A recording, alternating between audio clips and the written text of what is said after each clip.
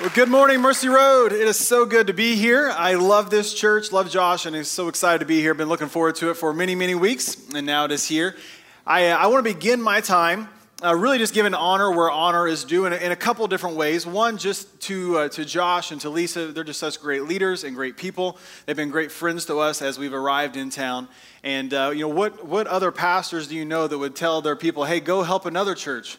Launch on Sunday mornings, no less. And we've already had people from Mercy Road helping us out. They've been hugely instrumental. So if there are any of you that want to help us out, we'd love to have you. We're going to be starting in September.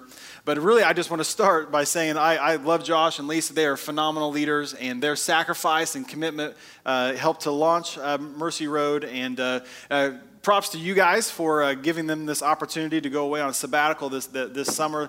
Just a great opportunity for a pastor and his family to do that. But as we begin, will you join me in giving honor to Josh and Lisa just as we start off? More than worthy of that. But I also want to give props to you guys for the Multiply Indiana Network. We are launching in September, but we are already recipients of your generosity. And so let me tell you a little bit about what we've been doing already.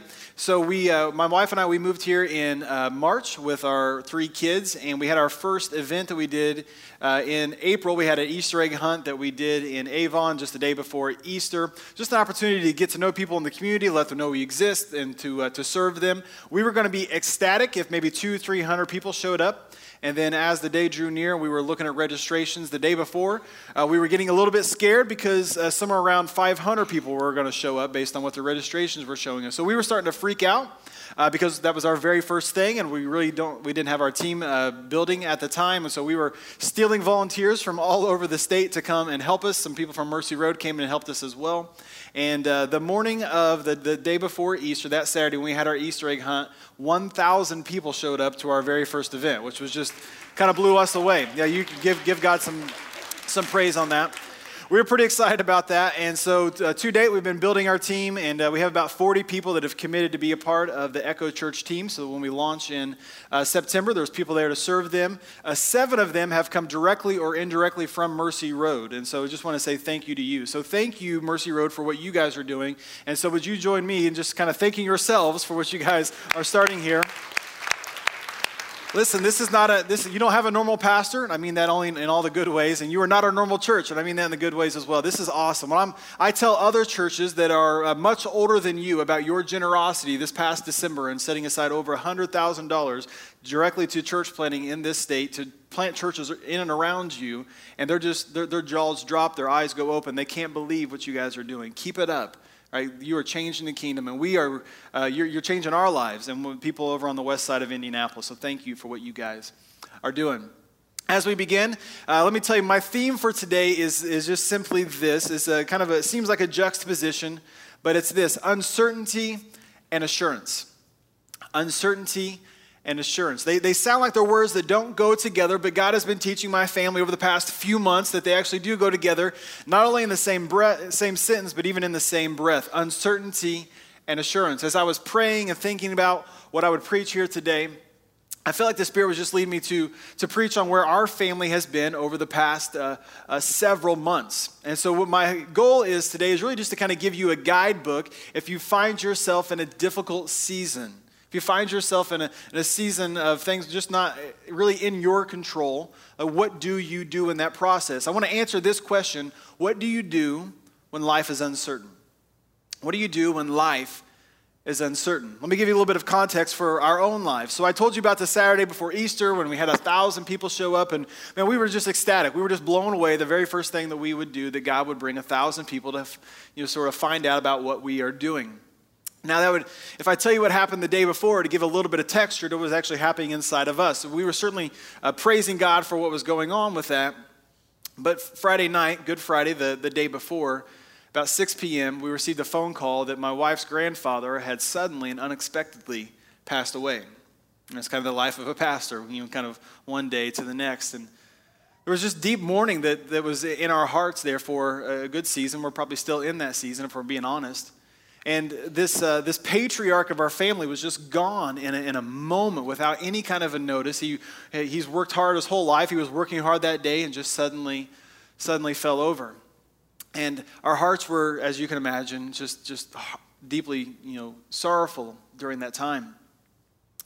6 weeks ago, so this is still just the past few months, 6 weeks ago, I was on a Sunday night, really kind of into the wee hours of Monday morning. I received a phone call. How many of you know when you receive a phone call at 1:30 in the morning, you just get this pit in your stomach, right? You hope and pray, or that you're going to be mad, but you pray that it's just somebody with a wrong phone number, right? That you just sort of get hang up on quickly. But I looked at it, and it was my sister, and I answered it, and she was telling me that my mom was driving my dad to the hospital because he woke up and he couldn't feel the entire right side of his body.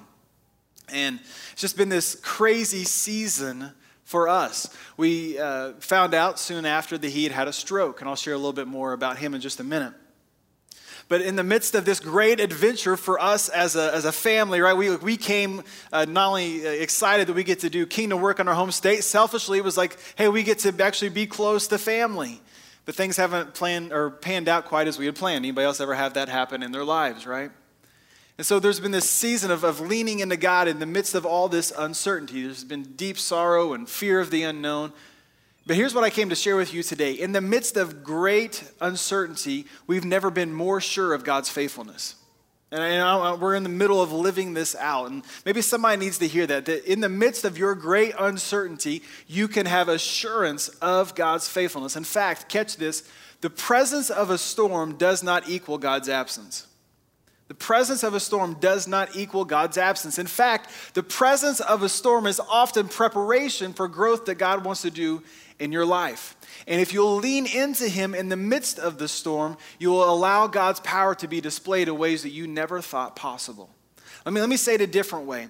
The very things that you think are prohibiting you right now, they're holding you back, are actually the things that God wants to turn to propel you forward in him. If you will just lean in to him. Maybe you're in a difficult season right now. There's a job situation, a health scare, there's a relational thing that's going on. Maybe you're asking the question, what do you do when life is uncertain? In Matthew chapter 8, there's an incredible passage, and I think there's a lot of richness there for us to mine in terms of answering this question, what do you do when life is uncertain? The disciples, more than being in a moment of uncertainty, they're actually certain that their lives are about to be taken from them in a moment without notice. Matthew chapter 8, verse 18, it says this, when Jesus saw the crowd around him, he gave orders to cross to the other side of the lake. Skip ahead to verse 23. It says this, then Jesus, got into the boat and his disciples followed him. Let me stop for just a moment and just say we need to gather just one key thing from verses 18 and 23. Everything that's about to transpire in the coming verses, they are all because of Jesus, right? It is his fault. Whatever's about to transpire, he's the one who told them to get into the boat. He's the one that gets into the boat first, and they're just following Jesus. It seems like a good thing to do, right? You follow Jesus, like peaceful waters will come in your path, right? That's what we often think, but that's not what happens. Verse 24, we quickly find out what happens. It says this, suddenly a furious storm came up on the lake, so that the waves swept over the boat. But Jesus was sleeping. If you think the Bible isn't full of humor, you're not reading it right. A wind and waves are sweeping over the boat, but Jesus is sleeping. You got to see the picture of what's happening here. The disciples went and woke him, saying, Lord, save us. We're going to drown. He replied, you of little faith, why are you so afraid? It seems pretty obvious to me why they're so afraid, but Jesus is asking the question nonetheless. Then he got up and he rebuked the winds and the waves, and it was completely calm. And the men were amazed and said, what kind of man is this that even the winds and the waves obey him? It's an incredible story. It's perhaps one that's familiar to you, but I want to look at it specifically through the lens of what do you do when life is uncertain? So let me ask you the question, what do you do when life is uncertain? What is your default when life is outside of your control? When I was studying this week, I was reminded of a story that a friend of mine told me. He and his wife were on a plane, and they were traveling with another couple, and as they were flying, they suddenly encountered extreme turbulence, so much so that they lost altitude rapidly. And when they lost altitude, the oxygen mask, the overhead mask, fell down. And he said in the commotion of everyone putting the mask on and people screaming and just really upset, he said he went to look at the other couple to see if they were okay, and he was surprised to see that they were actually arguing. In the midst of all this going on, they were arguing because what had happened was her mask fell down and she put her mask on, but his mask didn't fall down. And so after a moment or two passed, he said, "Can I share your mask?" And she said, "No, get your own." I had no mask to grab. Now that moment was just sort of exceeded by the next when the pilot came over and said, "Hey, I just want everyone to know you're okay. When we lost altitude rapidly, the mask automatically dropped, but you don't need the mask. Everybody is fine."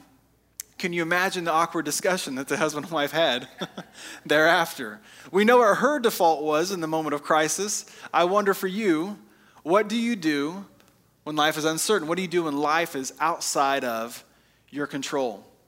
In a season of uncertainty, what do you do? While we can see that the disciples are completely losing it, they're freaking out, there's actually a lot that I think we can mine from this to help us in our own seasons of uncertainty. And the first thing is this: would you stay close to Jesus? Stay close to Jesus. Now, this seems like a no-brainer, right? Of course, that's what we should do. We should stay close to Jesus. But in my personal experience, and moreover in my pastoral experience over the years, when people encounter things that are outside of their control, they typically don't run to Jesus, they actually run away from him. And I want to tell you today, would you run to him? Would you run to his side? Regardless of your storm, regardless of your uncertainty, would you run to him? Now, you may not feel like it. Right? During this season, you might be fearful, you might be scared, you might be tired, exhausted from what's going on, you might be sad, but would you stay close to Jesus? And the next question you should be asking is, well, how? How do I stay close to him in the midst of these difficult seasons? The first thing is this: would you just worship him? Now, I'm not talking about necessarily just coming in here to church and worshiping him. I'm talking about on your own, when you wake up in the morning, when you're driving to work, when you're driving home, would you just sort of adopt this posture of living a life of worship wherever you are, whatever's going on around you, would you worship him?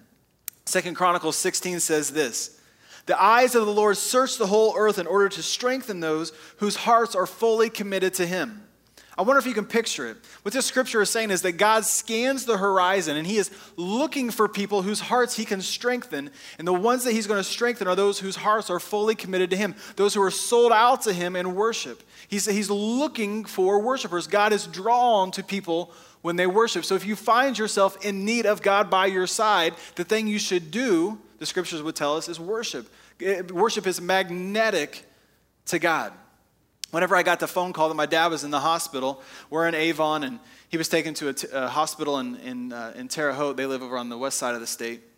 It's about an 80-minute drive from Avon to Terre Haute. And I didn't know what to do. When my mom was texting us, she was saying that they didn't really know what was happening just yet. They didn't know it was a stroke. They were talking about brain surgery. There was all kinds of just sort of thoughts swirling through my mind. And I didn't know what I was going to find when I got there. And so for 80 minutes straight, I just grabbed out my phone, I turned on Spotify, and I picked certain songs, and I just worshiped. Because I wanted my mind to be focused not on the problem, but on the one who's above the problem.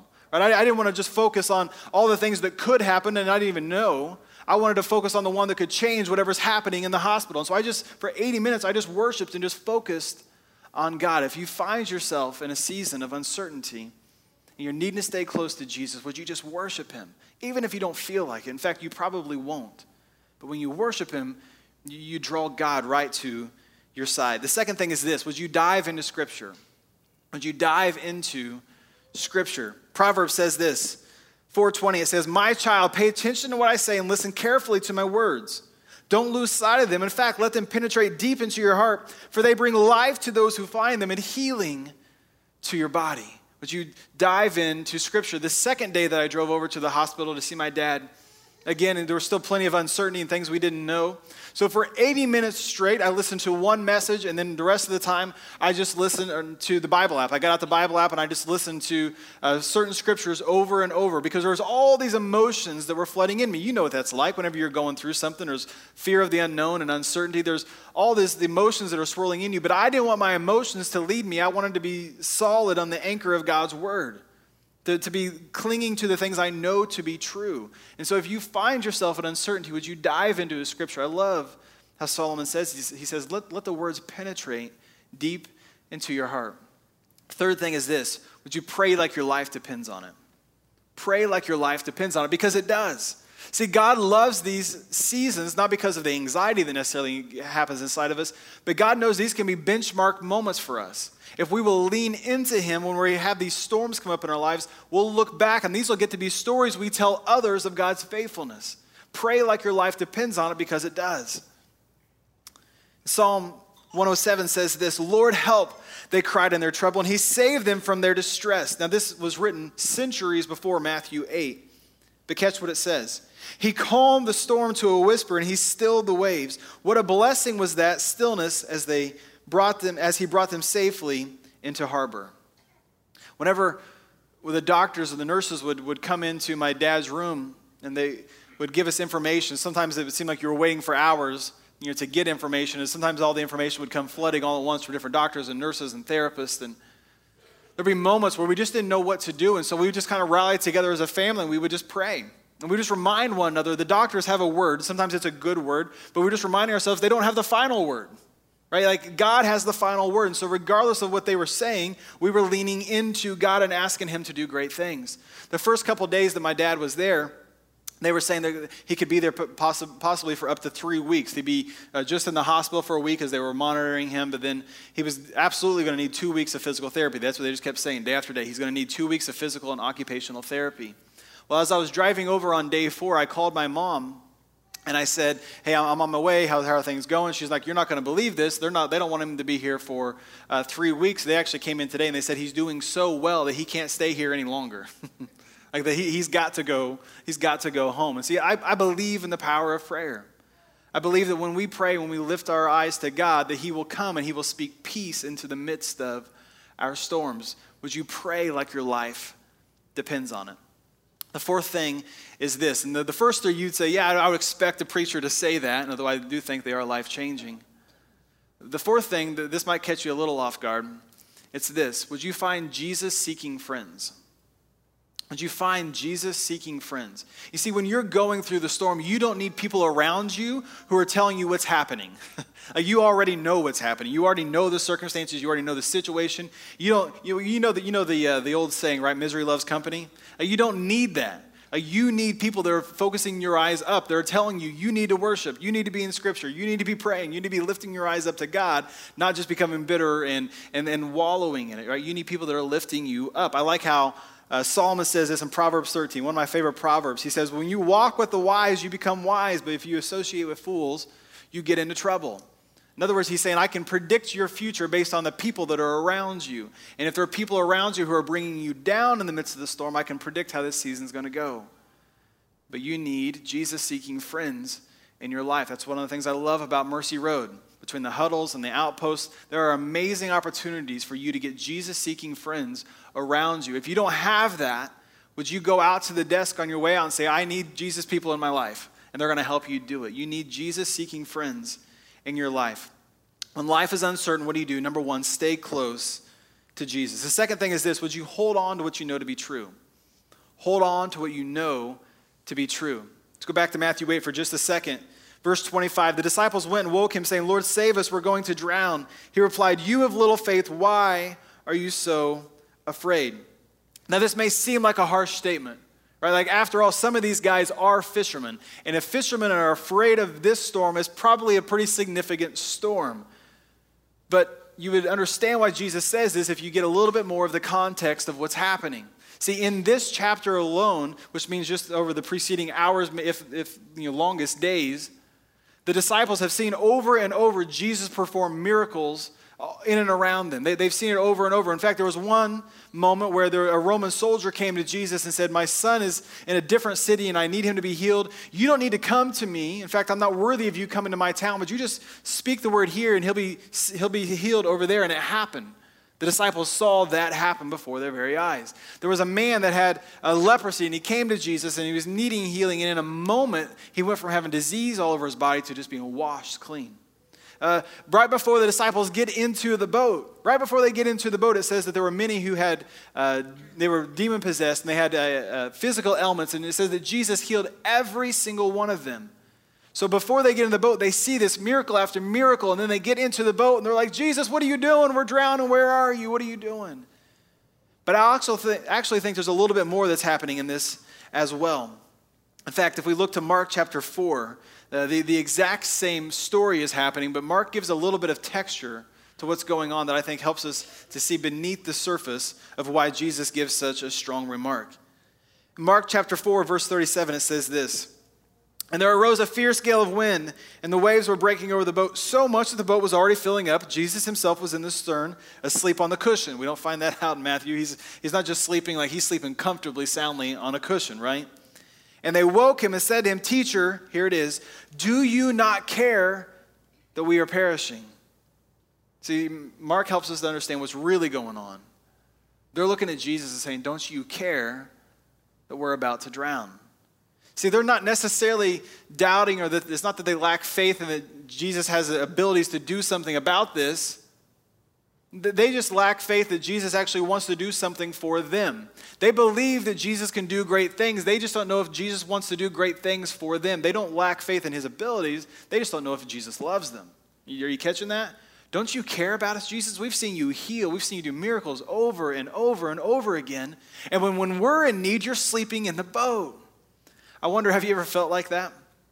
Has there been a time or a season in your life when you felt like God was uncaring? I would say for most of us, the answer is probably yes.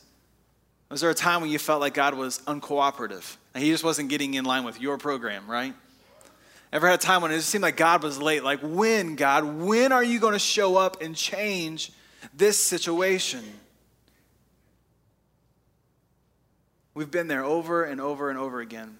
Most of us have seen these kinds of opportunities where, God, where are you? Work isn't going the way that you want. There's a situation you need it to change, and it's just not changing no matter how much you pray. Your kids are going through something. As a parent, you want to fix it for them. You want to kind of turn them back in the right direction, but there's nothing that you can do about it. Maybe you're worried about your future. There's some financial challenges that are going on, and you don't see any way possible to fix it. Maybe for you, like in my family, there was a health scare. And there's just fear of the unknown, of what's coming about. And suddenly, you forget all the things that God has already taught you.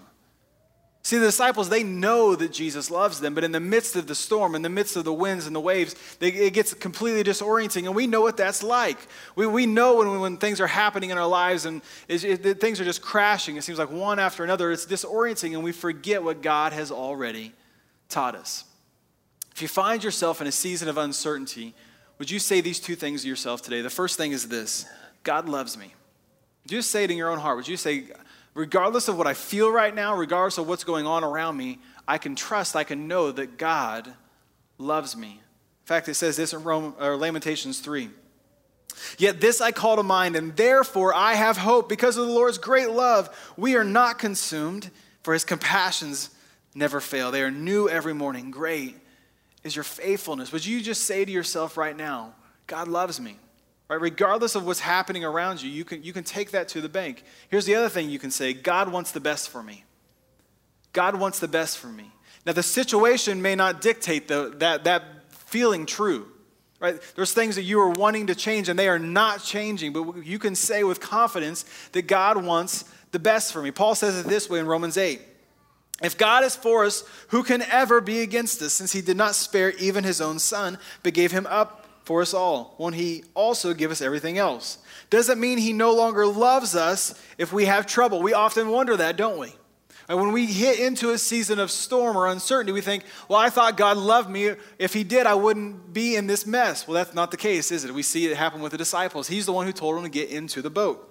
Does it mean he no longer loves us if we have trouble or calamity or are persecuted or hungry or destitute or in danger or threatened with death? No. Despite all these things, overwhelming victory is ours through Christ who loved us. He loves you and he wants the best for you. Would you just keep hanging on to him? In fact, when you encounter a new season of uncertainty or difficulty, you need to take the things that God has already taught you and bring them into this season. So often the things that God teaches us through other seasons of storm, we leave them behind. And so we get into the new ones and we forget it. Don't forget that God loves you.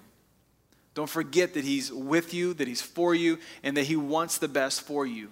You don't have to doubt that. He wants the best for you. In fact, when you look at Jesus hanging on the cross, right, that's what Paul was saying, you never have to question it again, ever.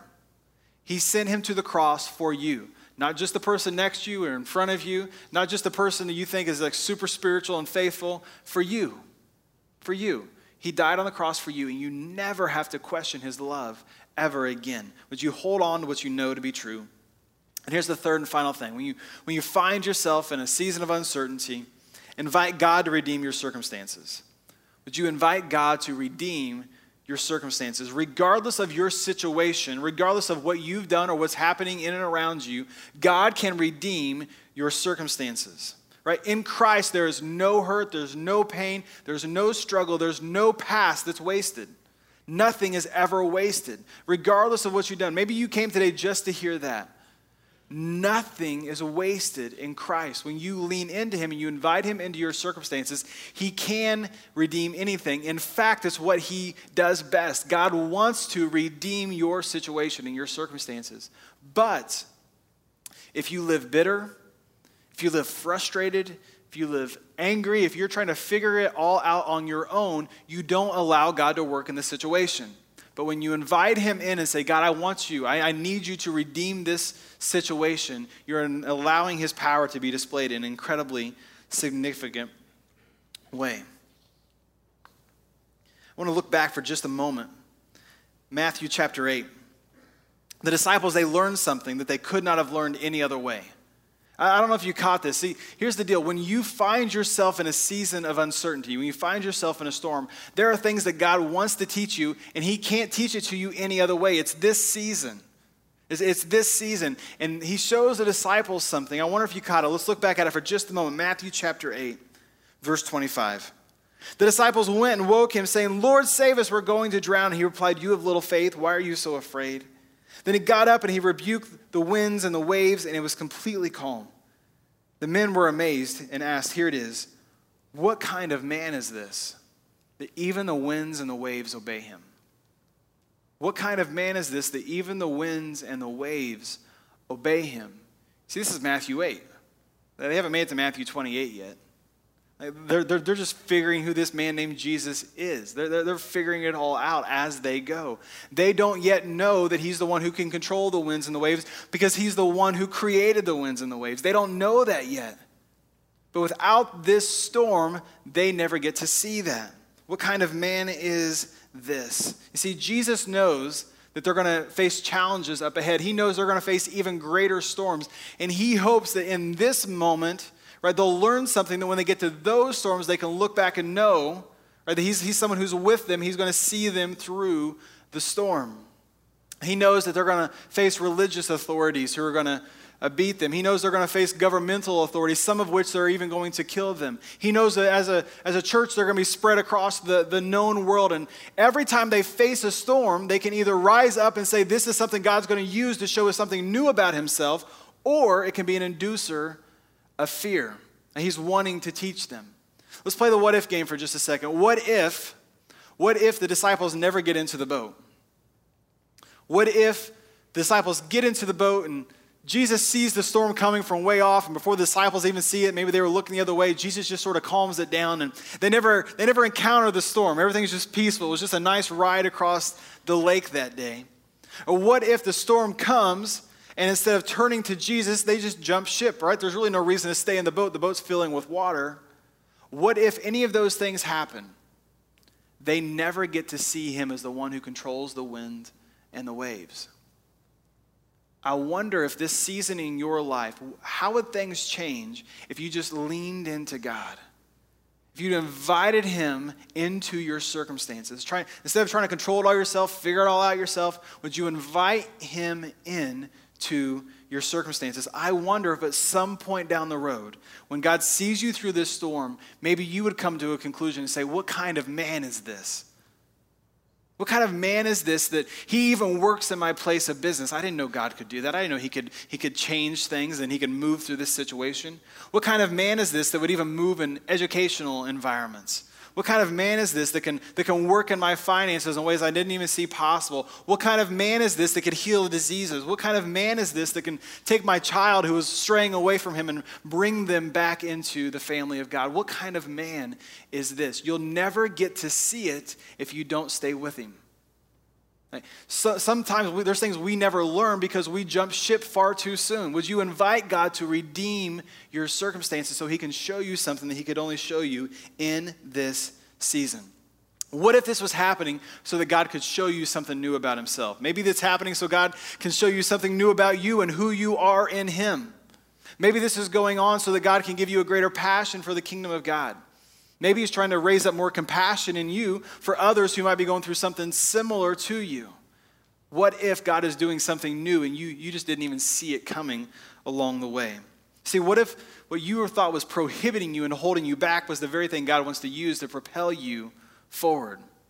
There's a moment at the end of the book of Job that I think speaks so well to this, if you find yourself in a season of uncertainty. If you don't know the story of Job, at the beginning of the book of Job, we find out that he's just an incredibly blessed man. It says that he has more wealth than you can ever imagine. He had a large family, and he had large amounts of land and livestock, but it says that Satan comes, and it says he takes all of it. He just attacks him, takes almost everything away. By the end of the story, we learn that God comes and he blesses Job, and he gives him more at the end than he even had in the beginning. But it took this season for Job to discover something. At the end, he says, God, I've heard of you with the hearing of my ears. In other words, I've heard about you, or I've heard you do great things in other people's lives. He said, I've heard of you with the hearing of my ears, but now my eyes see you.